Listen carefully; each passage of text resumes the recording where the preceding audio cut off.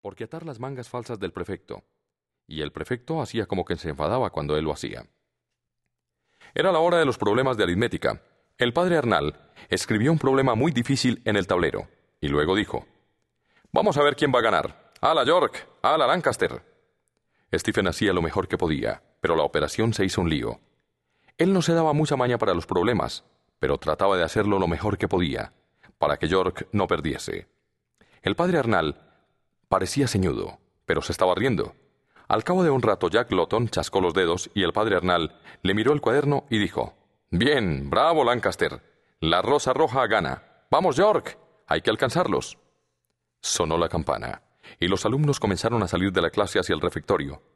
Se sentó mirando su plato, pero no pudo comer el pan húmedo. Todos los chicos le parecían extraños. Todos tenían padres y madres, y trajes y voces diferentes. Y deseaba estar en casa y reclinar la cabeza en el regazo de su madre. Pero no podía. Lo que quería era estar en la cama. Bebió otra taza de té caliente y Fleming le dijo: «¿Te duele algo o qué es lo que te pasa?». «No sé», dijo Stephen. «Lo que tú tienes malo es el saco del pan», dijo Fleming. «Porque estás muy pálido. Eso te pasa». «Sí», dijo Stephen. Pero la enfermedad no estaba allí. Pensó que lo que tenía enfermo era el corazón. Fleming interesándose por él. Sentía ganas de llorar. Comenzaron a venir a lo largo de la estera del refectorio los de la primera división, Paddy Rat y Jimmy McGee, y el español al que le dejaban fumar, y el portuguesito de la gorra de lana, y cada uno tenía su manera distinta de andar. El prefecto estaba a la puerta con varios muchachos.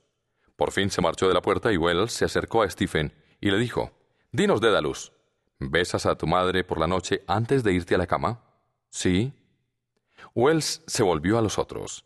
«Mirad, aquí hay uno que dice que besa a su madre todas las noches antes de irse a cama». Los otros chicos pararon de jugar y se volvieron para mirar riendo. Stephen se sonrojó ante sus miradas y dijo: «No, no la beso». Wells dijo: «Mirad, aquí hay uno que dice que él no besa a su madre antes de irse a la cama». Todos se volvieron a reír. Stephen trató de reír con ellos. Se azoró. ¿Cuál era la debida respuesta? Había dado 2, y sin embargo Wells se reía. Pero Wells debía saber cuál era la respuesta, porque estaba en tercero de gramática. No le gustaba la cara de Wells. Había sido él el que le había tirado a la fosa el día anterior, porque no había querido cambiar su cajita de rapé por su castaña pilonga, aquella castaña vencedora en 40 partidos. Había sido una villanía. Todos los chicos lo habían dicho. Y qué fría estaba el agua. Todavía trató de pensar cuál era la verdadera contestación. ¿Estaba bien besar a su madre o estaba mal? Sentado ya en el salón de estudio, abrió la tapa de su pupitre. La tierra en la primera página de la geografía.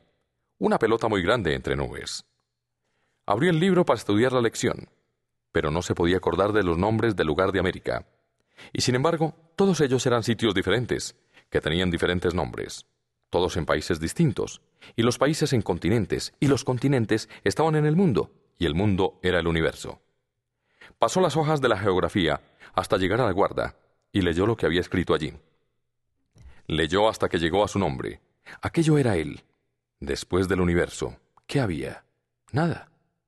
Pero es que había algo alrededor del universo, para señalar dónde se terminaba antes de que la nada comenzase. No podía haber una muralla. Trataba de imaginarse qué pensamiento tan grande tendría que ser aquel, pero solo podía pensar en Dios, el nombre de Dios, lo mismo que su nombre era Stephen. Dieu quería decir Dios en francés, y cuando alguien le rezaba a Dios y decía Dieu, Dios conocía desde el primer momento que era un francés. Pero aunque había diferentes nombres para Dios en las distintas lenguas del mundo, y aunque Dios entendía lo que le rezaban en todas las lenguas, sin embargo, Dios permanecía siempre el mismo Dios. Se cansaba mucho pensando estas cosas. Le hacía experimentar la sensación de que le crecía la cabeza. ¿Cuándo sería él como los mayores, que estudiaban retórica y poética? Eso estaba muy lejos. Primero venían las vacaciones y luego el siguiente trimestre, y luego vacación otra vez y luego otro trimestre. La campana llamó a las oraciones de la noche y él salió del salón de estudio, en fila detrás de los demás. El prefecto estaba rezando casi por encima de su cabeza, y él se sabía de memoria las respuestas. Oh Señor, abre nuestros labios, y nuestras bocas anunciarán tus alabanzas. Dígnate venir en nuestra ayuda, oh Dios. Oh Señor, apresúrate a socorrernos. Había en la capilla un frío olor a noche, pero era un olor santo. No era el olor de los aldeanos viejos que se ponían de rodillas los domingos. Aquel era un olor a aire, a lluvia, a turba, a pana. La voz del prefecto decía la última oración, y él rezó también. Le temblaban los dedos al desnudarse en el dormitorio. Para no irse al infierno cuando muriera, era necesario desnudarse y luego arrodillarse y decir sus oraciones particulares y estar en la cama antes de que bajaran el gas. Bendice, oh Dios, a mis padres y consérvalos, a mis hermanitos, a Dante y a tío Charles. Se santiguó y trepó rápidamente a la cama, haciéndose un ovillo, bajo las frías sábanas blancas, estremeciéndose, tiritando. Pero no iría al infierno cuando se muriera. Los zapatos del prefecto se marcharon. Sería cierto lo del perro negro, que se paseaba por allí por la noche con unos ojos tan grandes como los faroles de un carruaje. Decían que era el alma en pena de un asesino. Un largo escalofrío de miedo le refluyó por el cuerpo. Veía el oscuro vestíbulo de entrada del castillo. Un personaje subía viniendo del vestíbulo. Llevaba el manto blanco de mariscal. Su cara extraña y pálida. Se apretaba con una mano el costado. Miraba con ojos extraordinarios a los criados. Ellos le miraban también, y al ver la cara y el manto de su señor, comprendían que venía herido de muerte. Pero solo era la oscuridad a donde miraban. Su amo había recibido la herida de muerte en el campo de batalla de Praga, al otro lado del mar. Estaba tendido sobre el campo. Con una mano se apretaba el costado. Su cara era extraña y estaba pálida. Llevaba el manto blanco de mariscal. ¡Qué frío! ¡Qué extraño! Era pensar en esto. Más bien pensó. Irse a casa de vacaciones. Debía ser algo magnífico. Se lo habían dicho los chicos. Montar en los coches, a la puerta del castillo. Los coches rodaban sobre la grava. ¡Vivas al rector! ¡Hurra! Los coches pasaban por delante de la capilla y todas las cabezas se descubrían. Corrían alegremente. Los conductores señalaban con el látigo hacia Bodenstown. Los chicos lanzaban alegres aclamaciones. Pasaban por la granja del alegre granjero. Gritos y aclamaciones. Pasaban por Klein, gritando y alborotando. Las aldeanas a las puertas, los hombres esparcidos aquí y allá. Un olor delicioso flotaba en el aire invernal. Olor a lluvia, a aire invernizo y a rescoldo de turba y a pana. El tren estaba lleno de chicos. Corría sobre las tierras llanas y pasaba la colina de Allen. Los postes del telégrafo iban pasando. El tren seguía y seguía. Había faroles en el vestíbulo de su casa y guirnaldas de ramos verdes, y acebo y yedra, rojo y verde entrelazados, por ser las Navidades y por venir él. Delicioso. Toda la familia. «¡Bienvenido, Stephen!»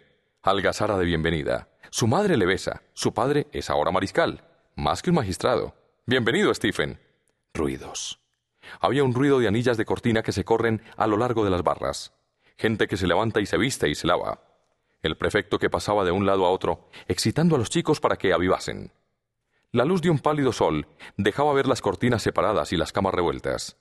Tenía la cara y el cuerpo ardiendo. Se sentó en el borde de la cama. Se sentía horriblemente mal. Fleming le dijo: «Vuélvete a la cama. Le voy a decir a McGlade que no estás bueno. Vuélvete a la cama». «¿Es que está enfermo?» Un chico sostuvo sus brazos, mientras se soltaba una media que colgaba del pie, y se metió de nuevo en la cama, entre las sábanas. Oía a los chicos que estaban diciendo que había sido una cobardía empujarle así dentro de la fosa. Después cesaron las voces. Otra voz sonó al lado de su cama. «Oye, no nos irás a acusar, ¿verdad?» Le miró y notó que Wells tenía miedo. «No fue con intención. No nos acusarás.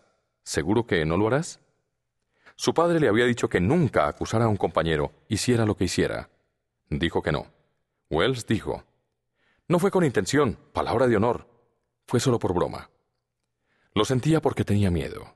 Miedo de que fuese alguna enfermedad. Se iluminó la abadía de Leicester. Wolsey murió allí. Los mismos abades fueron quienes le enterraron. No era la cara de Wells. Era la del prefecto. No eran marrullerías, no. Estaba malo realmente. Sintió el contraste de su frente calurosa y húmeda, contra la mano húmeda y fría del prefecto. Así debía de ser la sensación que diera una rata, viscosa, fría, húmeda. El prefecto estaba allí. Que se tenía que levantar, que el padre ministro había dicho que se tenía que levantar e ir a la enfermería. Y mientras estaba vistiendo deprisa, el prefecto añadió: «Tenemos que largarnos a visitar al hermano Michael, porque nos ha entrado mieditis». Le decía aquello solo para hacerle reír.